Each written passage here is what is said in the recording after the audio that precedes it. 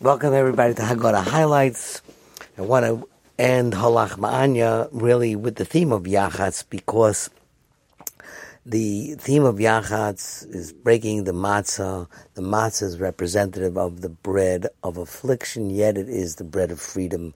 And the Maharal of Prague, who was very known as Rabbi Yehuda Loewy ben Betzalel, and he lived in the 1500s, early 1500s, and passed away, according to the sources that I have, in the early 1600s. And he was known as the Maharal, a very, very deep, mystical thinker. And he asks a very simple question: why is lechem oni the symbol of freedom? Why is poor bread the symbol of freedom? We could have a cake with 100 ingredients that would be so rich, so succulent, so the cover of Connoisseur magazine. And that should be what we're eating when we're leaving Egypt. And we're saying, wow, we're free men, and we're indulging in such pleasures and such the Yiddish word, geschmack, a piece of cake.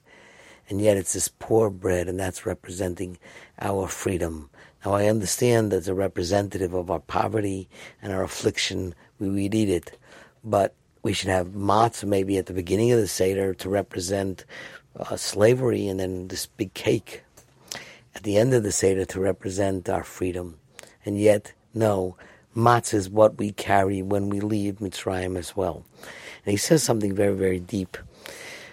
I used to give a story about it, but I'll leave it. I'll leave it as it is, and you can come back or text me for the story later.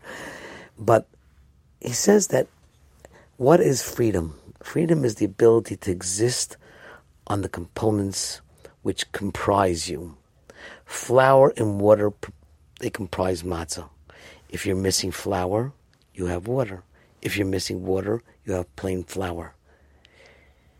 The ingredients that comprise the substance that you have at the end are the only things necessary and the only elements in its structure. A cake, however, may have 50 ingredients, and if you have missing one of them, it'll look like a cake. It may even smell like a cake. When you taste it, you know something's missing. It's dependent upon something else. That's not freedom.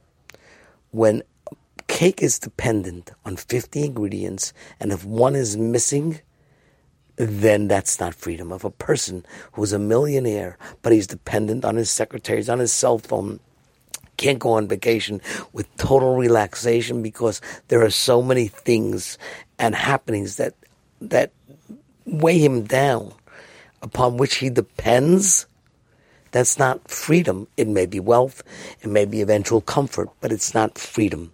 Freedom is the ability to exist on everything that comprises you, and only the things that comprise you. Thus, matzah, which is comprised of water and flour, baked, and that's what it is alone, that's the free bread.